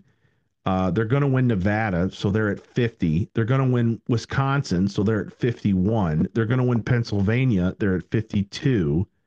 They're very likely to win Arizona. They're at 53. That's incredible. I mean, all the states on the board, this is a Democrat favorable map. And the Republicans are sitting real pretty at 53. And the betting markets are 26 cents on the dollar for 53. So that's the prime bet. Now, if a value bet would be 54 or more, it only costs you 19 cents to win a dollar. So, you do the math if you want to put some big money down. But it's looking like, New Hampshire will be the wild card, whether or not the Republicans not only, spike the football, but jam it down their throat. That's amazing that New Hampshire might go Republican. It used to be traditionally a Republican state. Then it kind of changed, and now we've got a guy that can win in there. Well, and here's the thing: the New Hampshire Senate candidate, the Arizona Senate candidate, the Georgia Senate candidate, the Ohio Senate candidate, the Missouri Senate candidate to a degree, the Nevada Senate candidate to a degree. These are not Mitch McConnell Republicans. No. Which is why I was banging the drum in the summertime at these polls that were coming in, knowing that, hey, these polls are kind of bogus. All of a sudden in August and September, early September, they were like showing, the Democrats are going to have a great, well, I should say late July into August, the Democrats are going to have a great year. They're going to defy historical trends. They may lose some seats, but they're not going to lose as much as what we're saying, and they're likely will keep the Senate.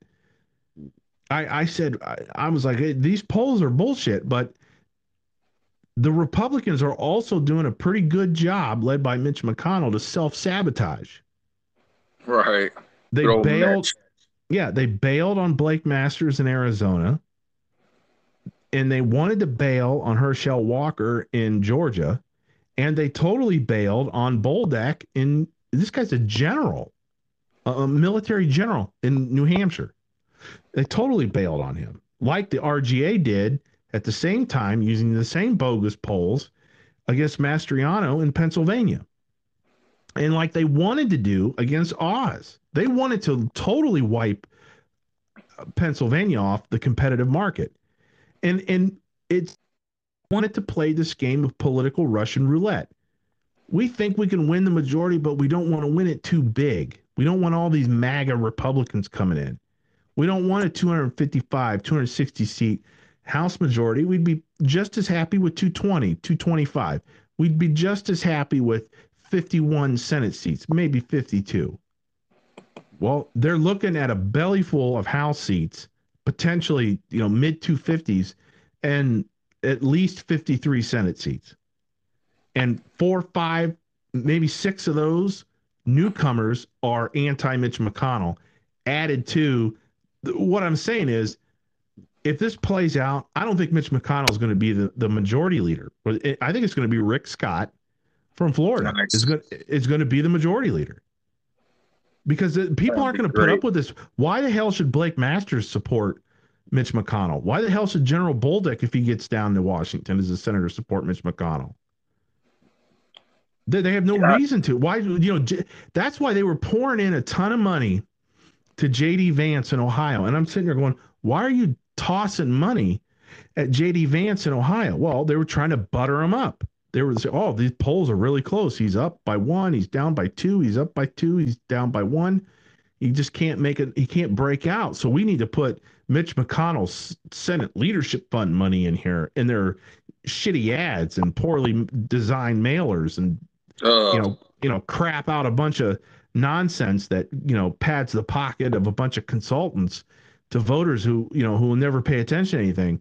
But we can say we spent a lot of money, pal, and you pulled it off. J.D. Vance is going to win by 8 points. He was going to win by 8 points. He's going to win by 8 points in July. He's going to win by 8 points in August. He's going to win by 8 points in November. Didn't matter. But that's the game that they play. Oh, well, hey, JD, we helped you out. We spent, $10 million. We need to vote on this here. Don't be voting against this debt ceiling thing. Don't be voting against these millions of dollars to Ukraine to spark a nuclear war, yada, yada, yada. They know they couldn't get away with that with Masters in Arizona or other places. Um, and I'm not saying they'll get away with it with JD Vance. I don't think he will capitulate. But the point is, they had to spend the money somewhere, and that's where they felt that they could spend the money, and they did. And they didn't need to. They should have been spending it in New Hampshire. They should have been spending it in other places to cause the Democrats heartburn. Mm-hmm. And so, but anyhow, it's 53. That's the number. That's incredible. The Republicans have not had in 100 years more than 55. they're going to come into this at 53 with an outside shot at 54. That's amazing. If they had any kind of leadership in Washington that understood the new emerging Republican majority of working class Americans, college and some college educated suburbans, African American males and Hispanics, working class, they would take races like in Colorado. They would have candidates that could win in places like Colorado, Washington, and Connecticut, Mm-hmm. and really take it to the Democrats. And I'm not saying they'd win all those, but they could expand the map. And that's what Republicans need to do. The Democrats are always expanding the map. They're putting money in Texas. They're putting money here, putting money there. I mean, they're grifting their donors, but the Republicans could do it legitimately so. If they would just listen to what their voters are telling them and represent their values. Yeah, Mitch McConnell pretty much represents himself. And he needs to be done with leadership in the Senate. I hope we can get him out of that leadership, if not this year, then after 2024 for sure. But we're going to have both houses of the Congress, one way or another, assuming there's not a huge amount of fraud. And I don't think there will be this year. Do we impeach Joe Biden? Because if we don't, then do we look at in 2024 people saying, well, you said you would impeach Biden and you didn't? But if we do, then you have Kamala Harris and the world falls deeper into chaos. So last time we talked, we were both kind of like, let's go for this impeachment. What do you think now? Ride it out 2 more years and just take the presidency in 2024? Well, I don't, even if you do impeach the guy, he's not going to get convicted in the Senate. Even if the Republicans come in with 53 or 54 senators, there may be a question of whether or not even 50 or 51 senators, based on the composition of the caucus, would vote to convict Biden. But then that begs the question, what are you impeaching him over? I mean, the Democrats railroaded Trump on specifically his second impeachment, which was totally bogus and one of the biggest miscarriages of justice and abuse of power in the history of the country, when they impeached him the second time, as he was not even, and then had the trial when he wasn't even president. Yeah. I mean, what Pelosi did there, there's no forgiving that. They wanted to look, and I say this with all sensitivity to what happened on January 6th, especially, you deal with the people who did the violence and the destruction, you deal with that. We all know that there are people that were just there walking around, shouldn't have been there, but were there, that are being treated as felons. and worse. But what Nancy Pelosi did, and forget Donald Trump, what she did to the presidency, what she did to tarnish the institution of the House, to impeach Donald Trump in, near record time without any chance for him to defend himself, without any legitimate debate, without anything for the American people to consume. They just took it to the floor and impeached him. Look, I'm going to say something somewhat controversial here. So far as I know, she's running for re-election to her House seat. She will be reelected, considering where she comes from in San Francisco. I personally, I think as Republicans, just on fundamental principle alone, they should not certify her election. Each chamber is sole plenary power to determine their own membership. The Supreme Court cannot step in and say you have to seat this person. The president has no authority to tell Congress who to seat. Congress, it is a specific delegated power under the Constitution. The Congress decides its membership. Yeah, the states could say, here's who won. We're sending the certificates forward. But ultimately, it's a vote of the Congress to determine whether or not to seat a member. And I wouldn't seat her. You're talking about impeaching Joe Biden. I think there's a lot of other people you could impeach. They'll never get convicted in the Senate. They still have to have a Senate trial, whether it's Biden or Mayorkas or Merrick Garland. Yeah, they all should be impeached. And frankly, Biden should be impeached 2 or 3 times, just frankly to prove a point. But do so under a legitimate process with legitimate investigation and legitimate committee hearings, not this January 6th crap or both Trump impeachments, but specifically the second one, where there wasn't due process. But what the Republicans could do, and they don't need 2/3 of the Senate, they just need 218 Republicans. And out of a caucus that's looking like it's going to be 250 plus. And much of that is because of Donald Trump and this new coalition of Republicans that if it wasn't for Trump, the Republicans wouldn't be competitive at all. There would be no Hispanic migration towards the party. There would be no working class migration towards the party. There would be no African-American men working class migration towards the party. There would be none of that. It would be a regional party at best. But what they could do to send a message is say, we're not going to seat Nancy Pelosi. She is illegitimate. And they should also, frankly, deny committee memberships, just like the Democrats did to some of our people, Marjorie Taylor Greene and others.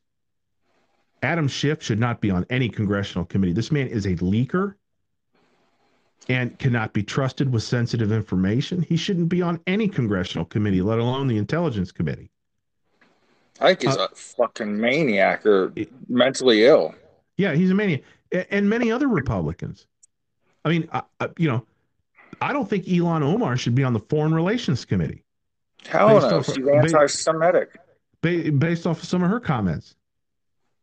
And they just randomly pick some Democrats that have caused trouble. Don't put, just like they did to us.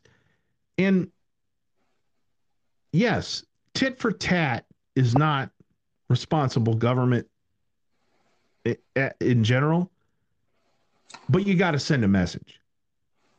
Well, after I sit here and think about it, I think if they run right at impeach Joe Biden, before they govern, before they come through with the Commitment to America plan that what's his name rolled out, Kevin McCarthy, we got to govern and we got to lead.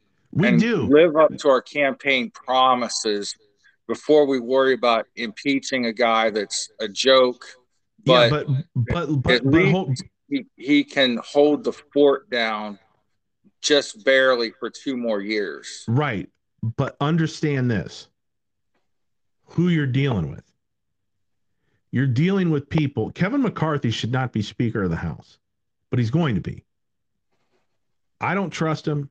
He is not Trump, MAGA conservative.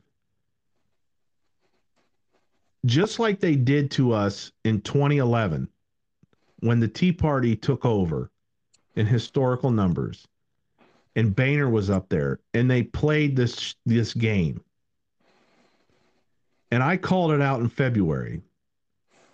Oh, let's pass the debt ceiling now. Let's pass the continuing resolution now and punt it down the road till August, September, and then we'll deal with the big issues. And then we got to pass this now down November, December, and then we'll deal with the big issues.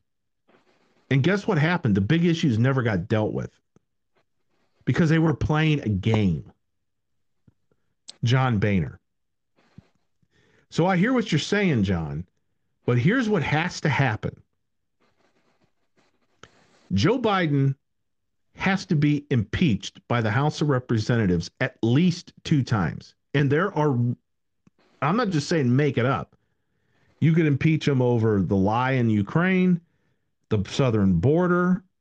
There are causes, immigration. You could the southern border. Yeah, the southern border. You could impeach him on a number of causes with proper congressional hearings where the Democrats have counsel and the ability to question witnesses and the Republicans do as well. And bring the thing to a vote and impeach him and send it to the Senate and let them try him. And then do it again. Impeach Garland. I mean, maybe the Senate acquits all these people. So be it. They will be tarnished. They will have that scarlet letter on them. That is called political retribution. Yes. And it's tit for tat. Yes. And you don't necessarily want to do that. That's not healthy. But what they did to us it needs to be redressed. What they did to Trump for 4 years, it needs to be redressed. And the only way that you teach somebody a lesson is to hit them back. And hit them back harder.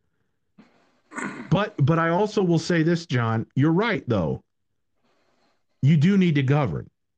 You do need to walk and chew gum at the same, and do not let the Republicans tell you that we can't impeach Biden right now. We have the public health emergency that we have to unwind. We have this debt ceiling. We have this continuing budget resolution. We have our, commitment to America proposals. We've got all these things we need to do and need to focus on. We need to run legislative process on all these things. We can't devote time for all of these investigations. No. You will impeach this man multiple times within the first 100 days. You will impeach Merrick Garland. You will impeach Mayorkas. Not because they're Democrats and we're playing political, hit games, but because they have failed to protect the southern border. They have denied civil rights and civil liberties to people, the Department of Justice, and targeting their investigations against political opponents. And Joe Biden is derelict across the board on immigration, on Ukraine, on the economy, on everything. And air this out. If you get these majorities, you get them not because of some, soy boys and latte liberals that happen to be Republican that lives in the burbs. You get this majority because of average, ordinary Americans putting their shoulder to the wheel every single day, making calls, delivering literature, recruiting candidates, supporting candidates in every way that they can find, and getting them to Washington, D.C. to reclaim your rightful political power. This is a populist movement, inclusive nationalism, all-inclusive nationalism, and economic populism. We are putting the people of this country back in charge of their government. And that requires significant and strong leadership, because you can't just let mob rule happen. You can't just let emotions happen and people rule. But you have to respect the will of the people, and you have to have principles that motivate the people. This isn't constitutional conservatism, which I am a big fan of. Limited government and those Reagan principles, those are all part of this too. But that movement has been sold out and is not, that's not the route to take. The route to take is to rally the average ordinary American around a cause that confident in and that you'll deliver on. Whatever that cause is in terms of protecting this culture, this tradition, this society, all of us, regardless of any outward differences. So, there's my take on the whole thing. Yeah, I think, you can do these impeachments and have investigations, but the key thing is put legislation on Biden's desk and make him veto opening up the Keystone XL pipeline. Right. Make him veto opening up more fracking permits. Make him veto a real Inflation Reduction Act. Make him veto a budget that is balanced. How about that? Why can't we pass a balanced budget? Stop passing $1 billion bailouts to the Ukraine war.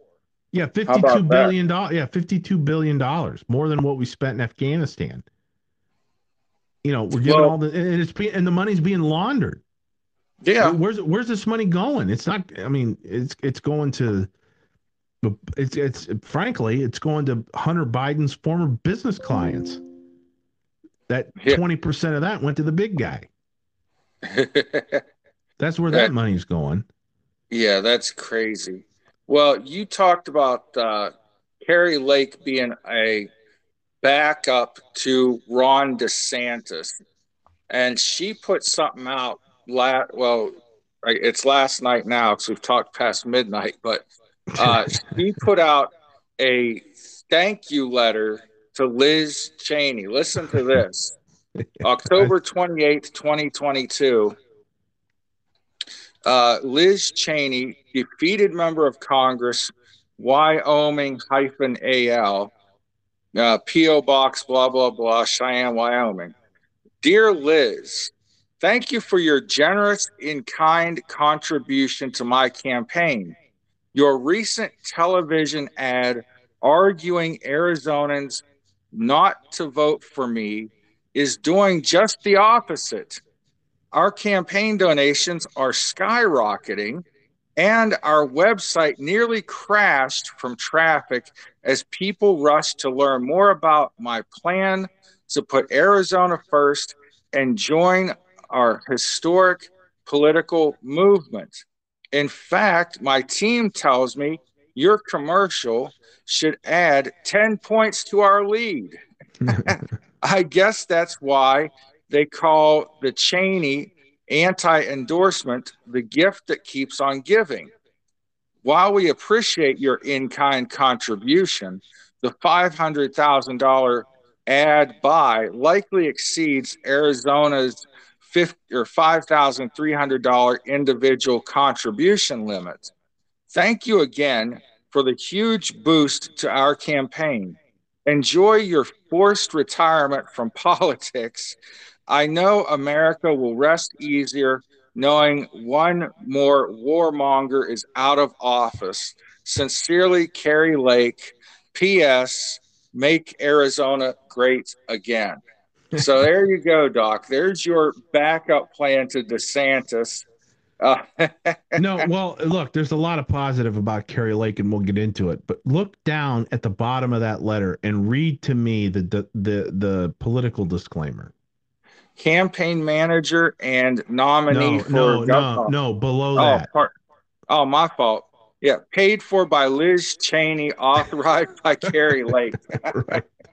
That's great. That is just a middle finger in the bestest of ways to your opponent. Yeah, So it's a big FU. And let me tell you something. Carrie Lake is the real deal. She's as made as tough as boot leather. You take what she says like a papal bull. This woman is the real deal. She was a year ago, she was doing podcasts with Steve Bannon. No offense to Steve Bannon, but she wasn't in demand. She was kind of a, on the outside looking in, kind of a lounge act at the airport. And she won that primary off of grit and hard work and connecting with his audience is part of, but, reaching out across the island, building a coalition. This used to be a Democrat. She was big into Obama, like a lot of people were. They wanted the government to change. They knew, and a lot of people don't understand when I say this, but Trump and Obama are essentially the same politician, but coming at it from different sides. And Obama had the game, Trump had the results. And that's why Trump came from the outside and showed them all up. You don't need money to win. You don't need political resume to win. Obama was on the outside, but still had that inside feel. And he eventually sold out. And everyone knows he sold out. Right. After the first 2 years of his presidency, Obama went into self-preservation mode and sold out. Carrie Lake believed in Barack Obama. She was, one of these people that are just out there thinking, I want the government to change. I want it to work a certain way. We need change. And she was let down. And then realized, you know what? This is a fraud. This is I was duped. She's got a hell of a story. And she came to realize what conservatism is, what republicanism is, but also what Donald Trump represented. And that is results, not just platitudes and speeches, but actual results. Amen. And so she's on board. And what Carrie Lake also did, we talked about these governor's races earlier. And I said, it doesn't look good for Mastriano right now in Pennsylvania. He should be winning this race. He's got problems. He has an outside shot at winning. But you know what Carrie Lake did? Look at her Twitter feed. Carrie Lake, in a hotly contested gubernatorial election of her own, takes the time to release of endorsement video for Doug Mastriano across the country in a much tighter and difficult race than what she's in, and endorses him. You don't see this in politics. Politics is such a siloed thing, and it is self-preservation and cannibalization of anyone who doesn't look good and cut bait and move on. Carrie Lake took the time to not only call out Liz Cheney and her bullshit, but like Liz Cheney, who lost her own primary in her own state by 40 frickin' points, a historical defeat of epic proportions, and then she wants to come down and dip into this thing. Carrie Lake still had the wherewithal about herself to cut a little thing for Doug Mastriano in Pennsylvania and say, you got to vote for him. That's a lady. First off, that's a lady. That's a man. That's a person. But that's class above it all. That's class. And yes, this is the plan B to Ron DeSantis, because I fear a lot of establishment money, whether or not DeSantis is soliciting it or not, a lot of establishment money is now coalescing behind DeSantis, and you all know the power of money and what that can do to people.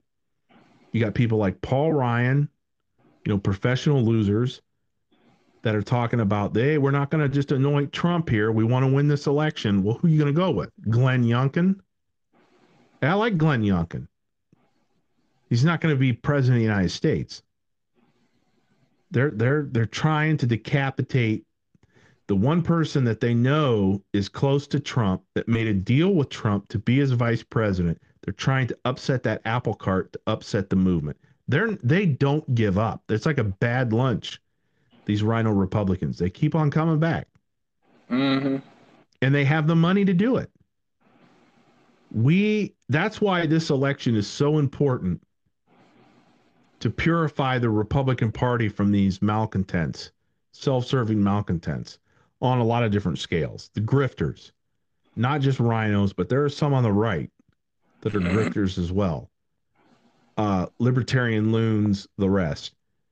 I want people in power that are going to be putting the interests of the American people first, helping people in this country, regardless of who you are or where you come from or who you sleep with or who you're married to or what color your skin is.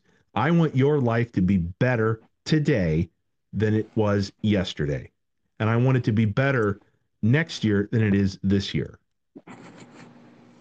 And I don't want phony, fake, self-serving, grifting politicians to mess that up with whatever kind of plans they think that they have. And, you know, I just don't trust a lot of this stuff. And I see it getting a little too close to DeSantis. And that's why I'm looking like, okay, what do we do in case that doesn't work? That doesn't mean Kari Lake and Ron DeSantis have to be enemies. But what do we do if Ron DeSantis doesn't work? Well, Kari Lake is what happens. Hopefully, Kari Lake and Ron DeSantis can figure this out. Hopefully, Kristi Noem is a part of this discussion. Hopefully, Tim Scott in South Carolina, Herschel Walker, all of these people that, Republican, the Hispanic Republican Congresswoman, Maria Flores in Texas. She needs to be a part of this conversation. This is a big tent party, a diverse, big tent, conservative, America First party that represents more of America today than it ever has. They need to be at the table because they represent us and they want to make America great again.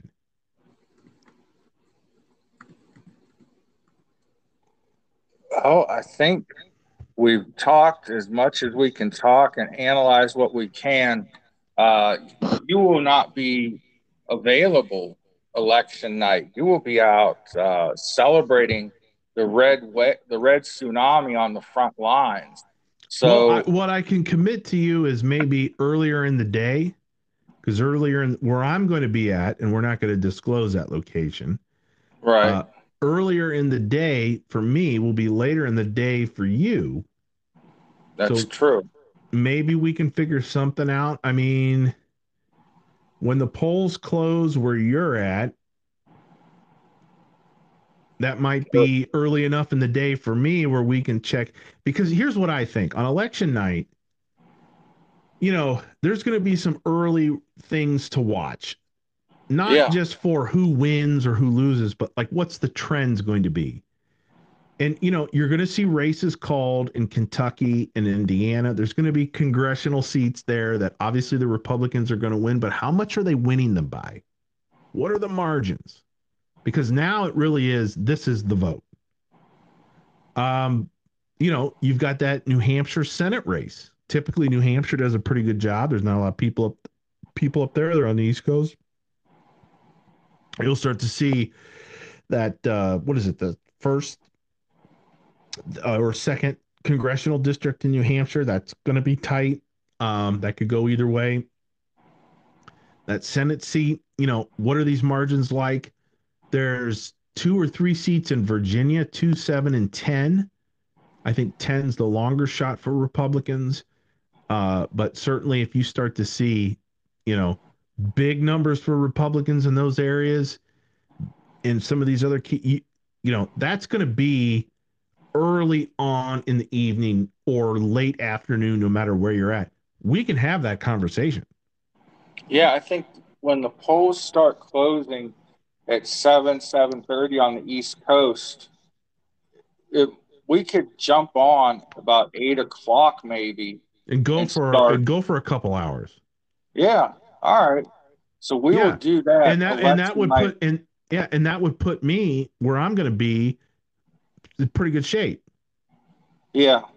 By So the end of that, we would know where a lot of these races are and what kind of night this is actually going to be. Now, we're not going to know the winner of some of these hotly contested gubernatorial elections. We may not even know that by the end of the evening or the next day. But we certainly will be able to tell if the Republicans have the majority in the House and roughly what that majority will be, what the Senate's looking like, maybe even who has the majority. I would say by 9:30, 10 o'clock Eastern time. okay. Yeah, that's about right. And then after that, it's all gravy. You know, you remember what we did in 2016 when we did that marathon.